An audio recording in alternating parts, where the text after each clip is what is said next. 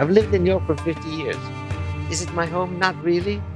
But Egypt was never going to be my home. It had become oppressive to be Jewish. The world has overlooked an important episode in modern history: the 800,000 Jews who left or were driven from their homes in Arab nations and Iran in the mid-20th century. This series, brought to you by American Jewish Committee, explores that pivotal moment in Jewish history and the rich Jewish heritage of Iran and Arab nations as some begin to build relations with Israel. I'm your host, Manya Brashear Pashman. Join us as we explore family histories and personal stories of courage, perseverance, and resilience. This is The Forgotten Exodus.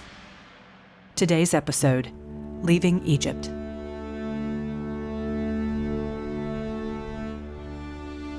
Author Andre Aciman can't stand Passover Seders. They are long and tedious. Everyone gets hungry long before it's time to eat. It's also an unwelcome reminder of when Andre was 14 and his family was forced to leave Egypt, the only home he had ever known. On their last night there, he recounts his family gathered for one last Seder in his birthplace. By the time I was saying goodbye, the country Egypt had essentially become sort of Judenrein. Judenrein is the term of Nazi origin meaning free of Jews. Most, if not all of the Jews, had already left. By the time we were kicked out literally from Egypt, my parents had already had a life in Egypt. My mother was born in Egypt, she had been wealthy, my father became wealthy, and of course they had a way of living life that they knew they were abandoning. They had no idea what was awaiting them. They knew it was going to be different, but they had no sense. Being younger, I just couldn't wait to leave because it had become oppressive to be Jewish. As far as I was concerned, it was goodbye, thank you very much, I'm going. Andre Aciman is best known as the author whose novel inspired the Oscar-winning film Call Me by Your Name, which is as much a tale of coming to terms with being Jewish and a minority as it is an exquisite coming-of-age love story set in a villa on the Italian Riviera. What readers and moviegoers didn't know is that the Italian villa is just a stand-in.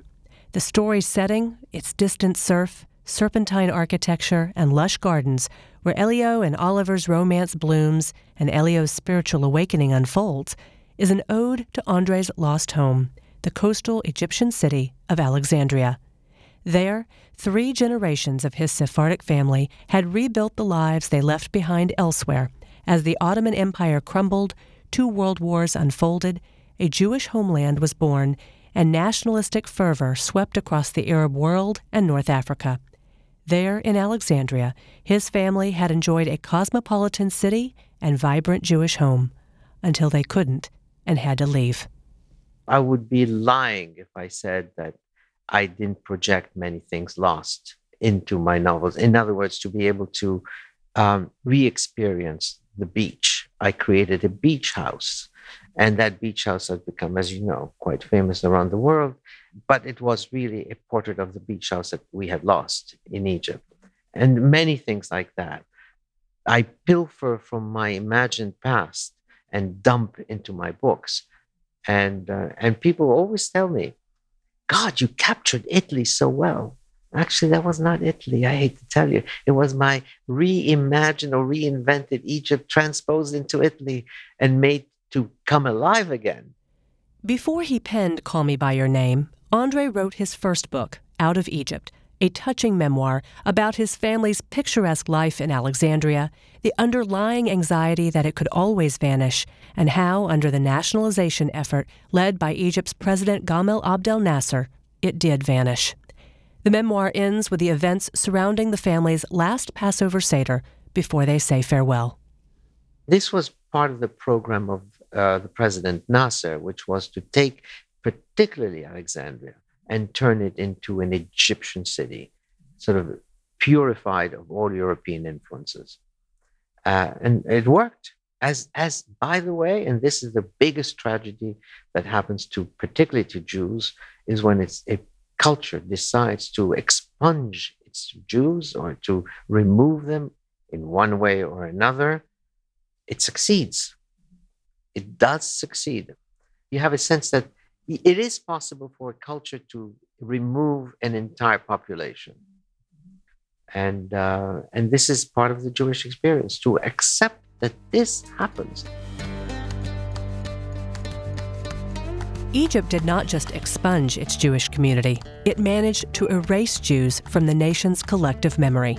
Only recently have people begun to rediscover the centuries of rich Jewish history in Egypt, including native Egyptian Jews dating back millennia.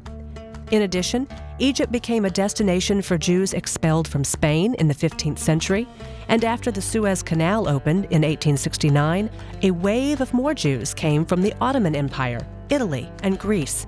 And at the end of the 19th century, Ashkenazi Jews arrived, fleeing from European pogroms.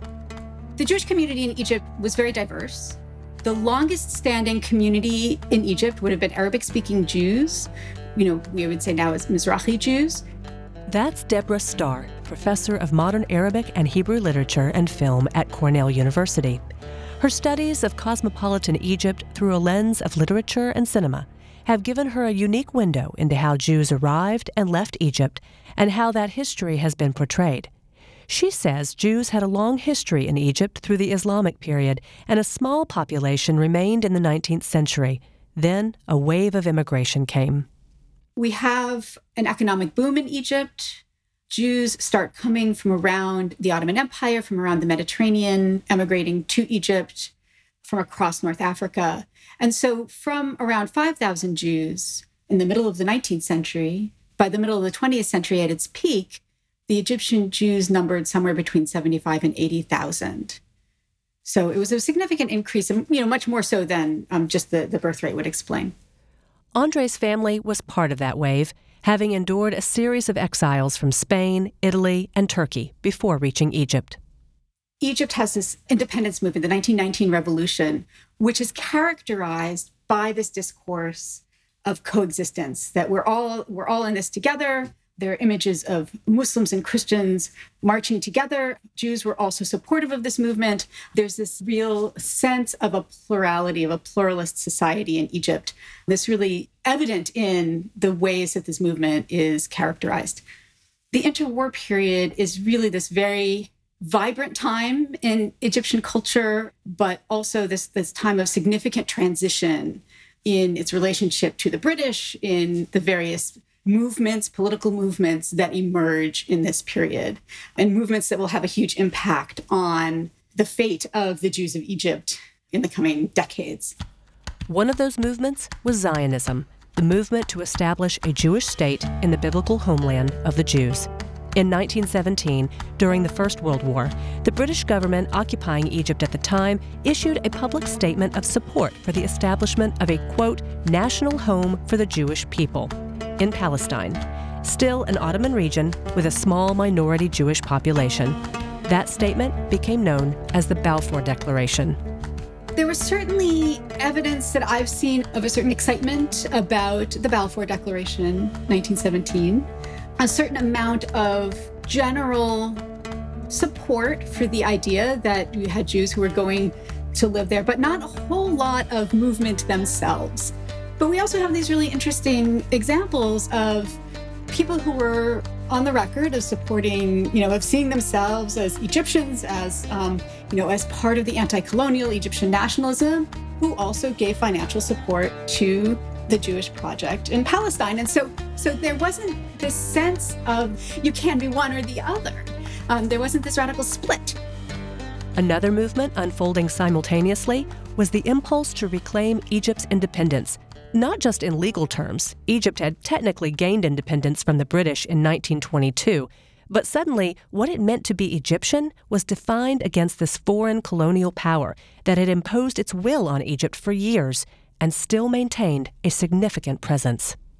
We also see moves within Egypt toward the Egyptianization of companies. There are laws that start saying we want to give priority to our citizens because the economy had been so dominated by either foreigners or people who were local but had foreign nationality. And this begins to disproportionately affect the Jews. because so many of the Jews, had been immigrants in a generation or two earlier. Some of them had either achieved protected status or arrived with papers from one or another of the European powers. In 1929, Egypt adopted its first law giving citizenship to its residents, but it was not universally applied. By this time, the conflict in Palestine and the rise of Zionism had shifted how the Egyptian establishment viewed Jews. Particularly the Jews who had lived there for a really long time, some of whom were, among the lower classes, who didn't travel to Europe every summer and didn't need papers to prove their citizenship. By the time they started seeing that it was worthwhile for them to get citizenship, it was harder for Jews to be approved. So by the end, we do have a pretty substantial number of Jews who end up stateless. Stateless, but not for long. In 1948, the Jewish state declared independence. In response, King Farouk of Egypt joined 4 other Arab nations in declaring war on the newly formed nation, and they lost. The Arab nations' stunning defeat in that first Arab-Israeli war sparked a clandestine movement to overthrow the Egyptian monarchy, which was still seen as being in the pocket of the British. One of the orchestrators of that plot, known as the Free Officers Movement, was Colonel Gamal Abdel Nasser. In 1952, a coup sent King Farouk on his way to Italy, and Nasser eventually emerged as president. The official position of the Nasser regime was one of tolerance for the Jews. But that didn't always seem to be the case. Between 1948 and 52, you do have, a notable number of Jews who leave Egypt at this point. Maybe they don't have very deep roots in Egypt. They've only been there for 1 or 2 generations. They have another nationality. They have someplace to go. About a third of the Jews who leave Egypt in the middle of the 20th century go to Europe, France particularly, to a certain extent, Italy. About a third go to the Americas, and about a third go to Israel. And among those who go to Israel, it's largely those who end up stateless. They have no place else to go because of those nationality laws that I mentioned earlier, have no choice but to go to Israel. Those who stayed became especially vulnerable to the Nasser regime's sequestration of businesses. Then, in 1956, Egypt nationalized the Suez Canal, a 120-mile-long waterway that connected the Mediterranean Sea to the Indian Ocean by way of the Red Sea. That same waterway that created opportunities for migration in the region a century earlier. The real watershed moment is the 1956 Suez conflict.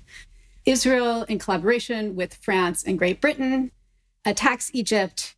The conflict breaks out. The French and the British come into the war on the side of the Israelis, and each of the powers has their own reasons for wanting. Nasser's threatening Israeli shipping and threatening the security of Israel. The French and the British, again, have their own reasons for trying to either take back the canal or just at least bring Nasser down a peg. At war with France and Britain, Egypt targeted and expelled anyone with French and British nationality, including many Jews, but not exclusively. But this is also the moment where I think there's a big pivot in how Jews feel about being in Egypt. And so we start seeing larger waves of emigration after 1956. So this is really the sort of the peak of the wave of emigration. Andre's family stayed. They already had endured a series of exiles. His father, an aspiring writer who copied passages by Marcel Proust into his diary, had set that dream aside to open a textile factory, rebuild from nothing what the family had lost elsewhere, and prepare young Andre to eventually take over the family business. He wasn't about to walk away from the family fortune again. Andre Aciman's story is quite, as I said, the majority of the Jewish community leaves in the aftermath of 1956, and his family stays a lot longer. So he has, incredible insights into what happens over that period where the community has already significantly diminished. Indeed, over the next 9 years, the situation worsened. The Egyptian government took his father's factory, monitored their every move, frequently called the house with harassing questions about their whereabouts, or knocked on the door to issue warrants for his father's arrest, only to bring him in for more interrogation. As much as Andre's father clung to life in Egypt, it was becoming a less viable option with each passing day.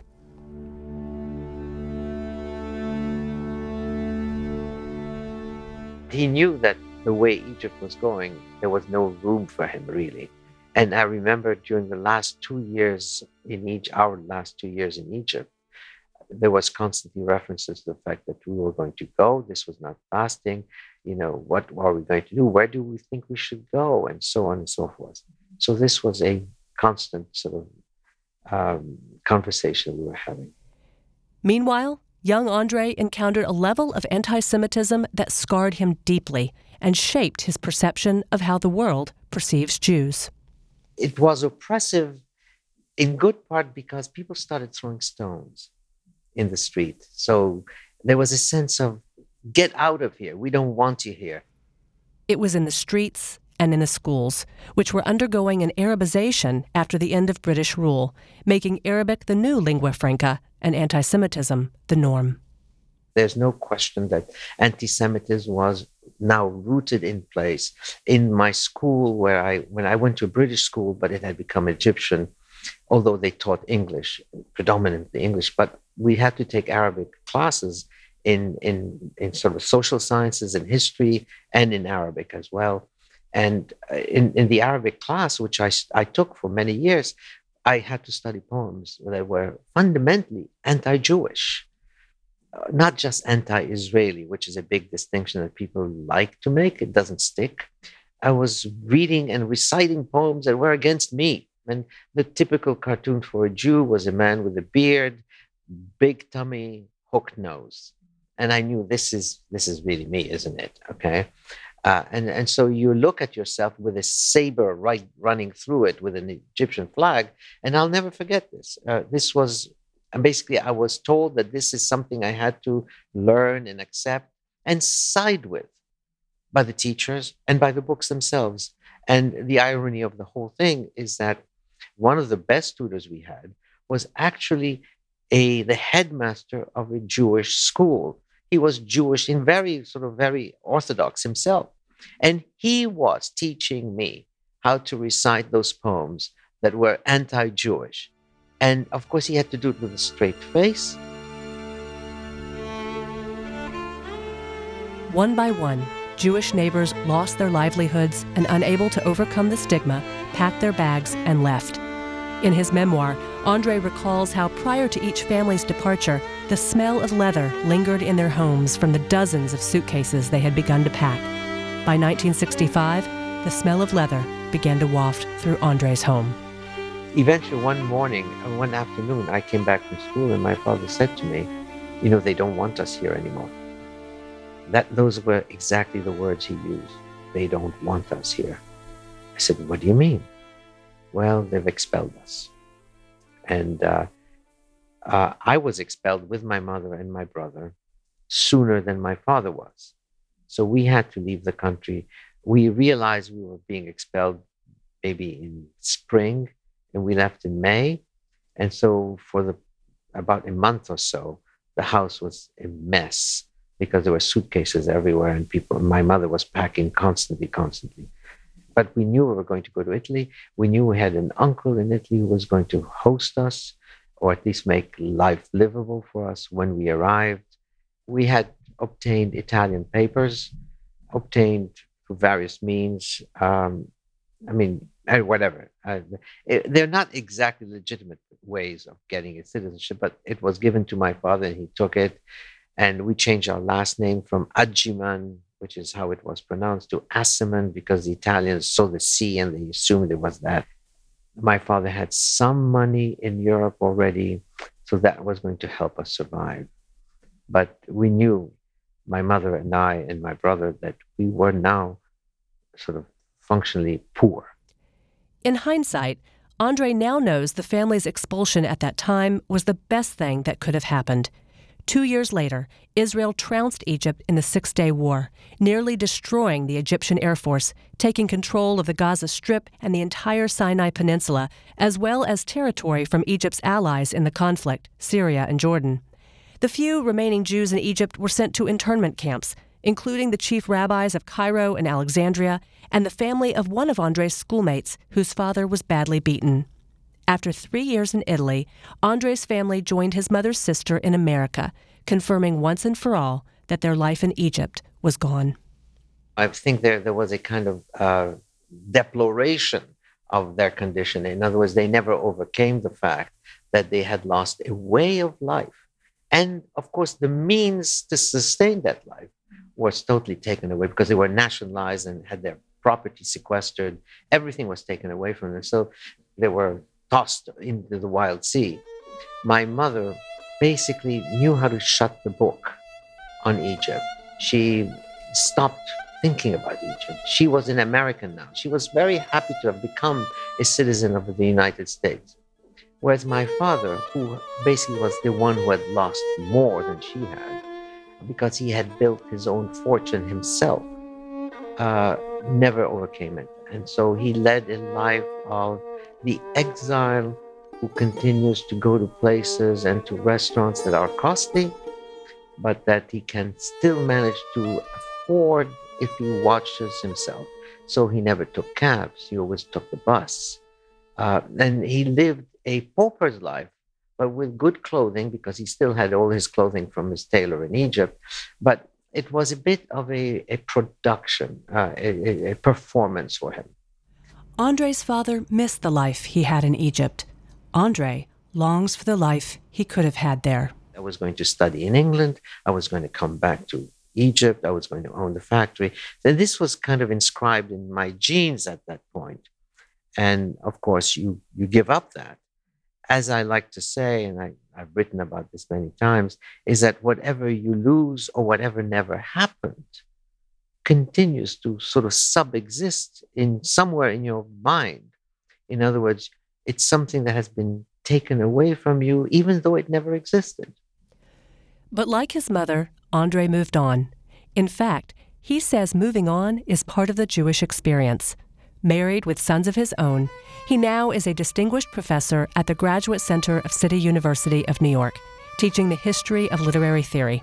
He is also one of the foremost experts on Marcel Proust, that French novelist whose passages his father once transcribed in his diaries. Andre's own novels and anthologies have won awards and inspired Academy Award-winning screenplays. Like Israel opened its doors and welcomed all of those stateless Egyptian Jews, America opened doors for Andre. Going to college in the Bronx after growing up in Egypt and Italy, that introduced him to being openly Jewish. I went to Lehman College as an undergraduate. I came to the States in September. I came too late to go to college, but I went to an event at college in October or November, and already people were telling me they were Jewish. I mean, I'm Jewish and I do this and that. And so I felt, oh God, it's like, you mean people can be natural about their Judaism? And so I began saying to people, I'm Jewish too, or I would no longer feel this sense of hiding my Jewishness, which came when I came to America, not before, not in Italy, not in Egypt, certainly. But the experience of being in a place that was fundamentally all Jewish, like being in the Bronx in 1968, was mind-opening for me. It was, I can let everything down. I can be Jewish like everybody else. It's no longer a secret. I don't have to pretend that I was a Protestant when I didn't even know what kind of Protestant I was. As a person growing up in an anti-Semitic environment, you have many guardrails in place. So you know how not to let it out this way or that way or this other way. You don't speak about matzah, you don't speak about haroset, you don't speak about anything. So to prevent yourself from giving out that you're Jewish. Though the doors had been flung open and it felt much safer to be openly Jewish, Andre to this day cannot forget the anti-Semitism that poisoned his formative years. I assume that everybody's anti-Semitic at some point. It is very difficult to meet someone who is not Jewish, who, after they've had many drinks, will not turn out to be slightly more anti-Semitic than you expected. It is there. It's culturally dominant, and so you have to live with this. As my grandmother used to say, I'm just giving this person time until I discover how anti-Semitic they are. It was always a question of time. His family's various displacements and scattered roots in Spain, Turkey, Egypt, Italy, and now America have led him to question his identity and what he calls home. I live with this sense of I don't know where I belong. I don't know who I am. I don't know any of those things. What's my flag? I have no idea. Where's my home? I don't know. I live in New York. I've lived in New York for 50 years. Is it my home? Not really. But Egypt was never going to be my home.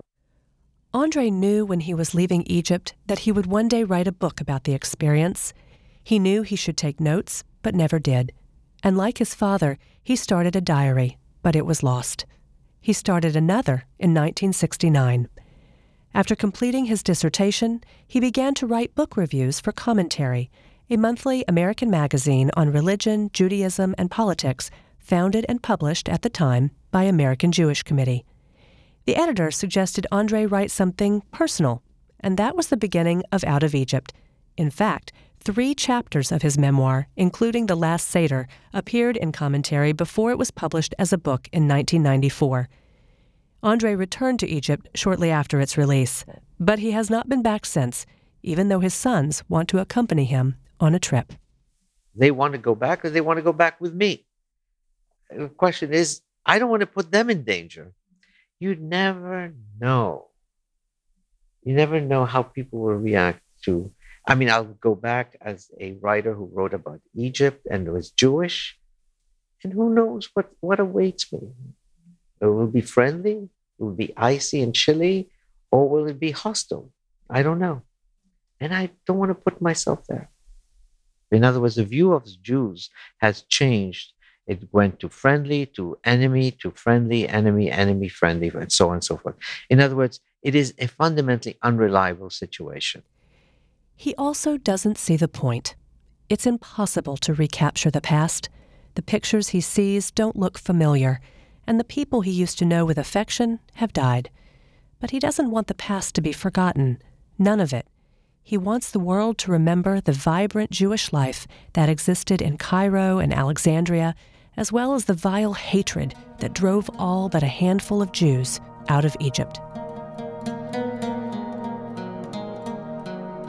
Cornell professor Deborah Starr says for the first time in many years, young Egyptians are asking tough questions about the Arabization of Egyptian society and how that affected Egyptian Jews. Perhaps Israel and Zionism did not siphon Jewish communities from the Arab world, as the story often goes. Perhaps instead, Israel offered a critical refuge for a persecuted community. I think it's really important to tell the stories of Mizrahi Jews. I think that, particularly here we are speaking in English to an American audience where the majority of Jews in North America are Ashkenazi. We have our own identity, we have our own stories.